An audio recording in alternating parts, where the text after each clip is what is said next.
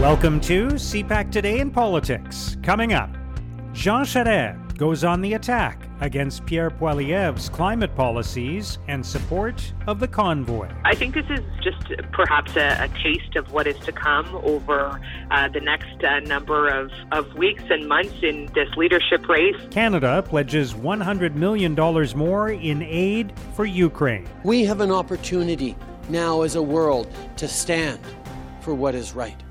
And that is why Canada stands with Ukraine, why we are sending so much aid. And Jason Kenney calls for unity ahead of leadership review ballots being sent to members of his party in Alberta. I truly fear that if we choose the path of division, it will drive a wedge right down the middle of our party from which we may never again recover. And there's only one person who wins from that, and her name is Rachel Notley.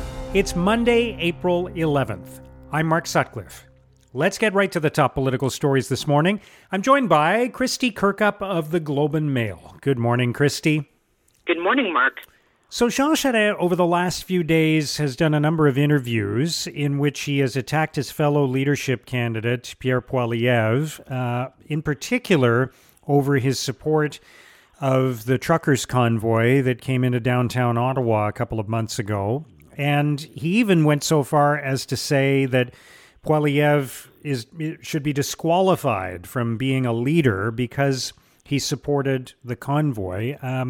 There's a couple of interesting things at play here, I think. First of all, it's certainly turning up the temperature of this leadership race between, I think, the two men who are perceived as the front runners. And it's also raising some of the divisions in the Conservative Party over exactly those kinds of issues. Yeah, I think this is just perhaps a taste of what is to come over the next number of weeks and months in this leadership race. Jean Charest, I think, as you note, really escalating his attack specifically of Pierre Poilievre. And frankly, I think there is a reason that it's happening. We have seen Pierre Poilievre, Ottawa MP, garnering a lot of support. He's had rallies where there have been tons of people that have been coming out. Of course, the size of a rally doesn't necessarily mean that those, that's going to translate when it comes to having members support you when the time comes to name the next leader. But, the signs are, at least from the outside, that Pierre Poilievre's campaign seems to know what it's doing, and they're running quite an organized campaign and trying to show that there are these big demonstrations of support in the way of these, again, big rallies. And then you have Jean Charest, really specifically going after him, I think, on perhaps what is the low-hanging fruit, and that is the support of Pierre Poilievre for the convoy that went into Ottawa. There are videos of Pierre Poilievre kind of standing, at highway stops, giving people the thumbs up and, cheering people on as they arrived in the capital. However, Pierre Poilievre's campaign, in response to essentially Jean Charest going after him for supporting the convoy and saying, again, that this essentially should disqualify him, as someone who is aspiring to be the leader of the party and ultimately prime minister, Pierre Poilievre's campaign saying that Charest is repeating liberal lies about truckers and attacking Canadians who oppose unfair and unscientific vaccine mandates, along with other issues including carbon taxes and Canadians who support cryptocurrency, which is a whole other dimension of the conversation because Pierre Poilievre has been making some remarks about cryptocurrency to which Jean Charest has also weighed in. So anyway, I think this is going to be quite the battle between these two candidates over the next little bit. And as I say, I think this is perhaps a window into this is really just the beginning of these two going at each other. Yeah, and just to drill down briefly before we move on to other things, that I find it interesting because I think this is really what many people are saying is a choice for the future of the Conservative Party, whether it's through the leadership or even just the direction of the party, the direction that Charest seems to represent, which is not the path of the truckers and the skeptics about vaccines and the Bitcoin supporters and the path of Pierre Poilievre, which is a more populist type of approach that seems to be working for him. So it's not just a choice between leaders, but a choice between directions for the party. For sure. And I think that, these big existential questions do come up in the course of, in the course of any leadership race for, frankly, any party. And yet I think this is a very critical moment for the Conservatives. In fact, perhaps even more critical than the last time they engaged in this leadership race, because, of course, the reason that the Conservatives are engaged in such a race was because there was such a rare moment, right, when Erin O'Toole, as leader, was pushed overboard by members of his own caucus. Again, that doesn't happen every day in Canadian politics. And, Erin O'Toole, in terms of kind of his position on a number of issues, by the way, the convoy was one of them. He didn't really want to weigh in on the convoy, and that proved to kind of be this big catalyst for a lot of people, even within the caucus, going at him, and ultimately, again, seeing him removed as leader. So yeah. I think that, Jean Charest obviously does represent more of the progressive conservative side of the party, although he says that he is running as a conservative, and he has reiterated as much. And Pierre Poilievre, again, I think representing more of a harder right position within the conservative movement.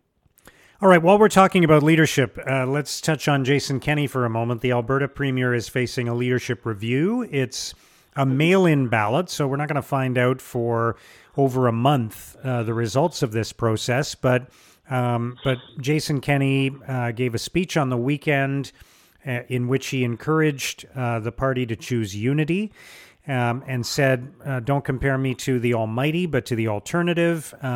He is facing a lot of opposition right now, including from within his own party. So there's a lot at stake here, isn't there?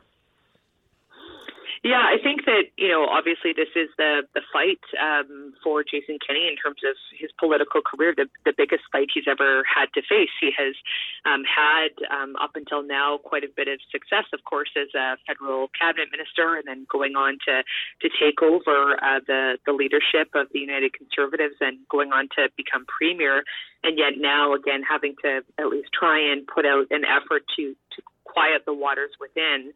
I thought it was interesting when Jason Kenney was also referencing in his remarks, issues that the former Premier Ralph Klein went through, and that was back in 2006, essentially talking about how what happened then set off a decade of division. And he essentially said that cycling through a number, specifically 4 PC leaders, and ending up with 2 Conservative parties was a bitter civil war, he said. And, essentially that people don't want to see that happen again. So we'll see if he's successful in being able to, again, make that bid to stay on. But it is never a good moment, again, when you have, again, the knives being sharpened for you within your own party, let alone having to take on political opponents outside of your party, as you look towards, again, staying on, more broadly speaking, as Premier. All right, finally, Canada is pledging more aid to Ukraine, $100 million worth. And I know this is on the list of things that Canada can do. There's ongoing debate over how much Canada should do in other areas, militarily and otherwise, through NATO on its own. But this kind of aid obviously is critical as Ukraine continues to deal with this ongoing crisis. Yeah, I think what we're seeing from the Canadian government is, of course, they want to be able to communicate and, frankly, I think offer tangible resources in the way of support. So again, this announcement on Saturday of the 100 million more in aid, specifically designed to help with the ongoing refugee and humanitarian crisis that I think Canadians are continuing to read about, and of course watching the situation with horror. And this humanitarian funding that was announced over the course of the weekend builds upon other announcements, such as what was announced in the budget that was tabled last week in the way of military aid, some $5 million there. And yet, I think Canada, like other NATO countries, has made it clear that there is a limitation on what it is willing to do. Specifically, NATO has reiterated again and again that an attack on one NATO country would be an attack on all, and that ultimately would change the course of the situation that's playing out right now.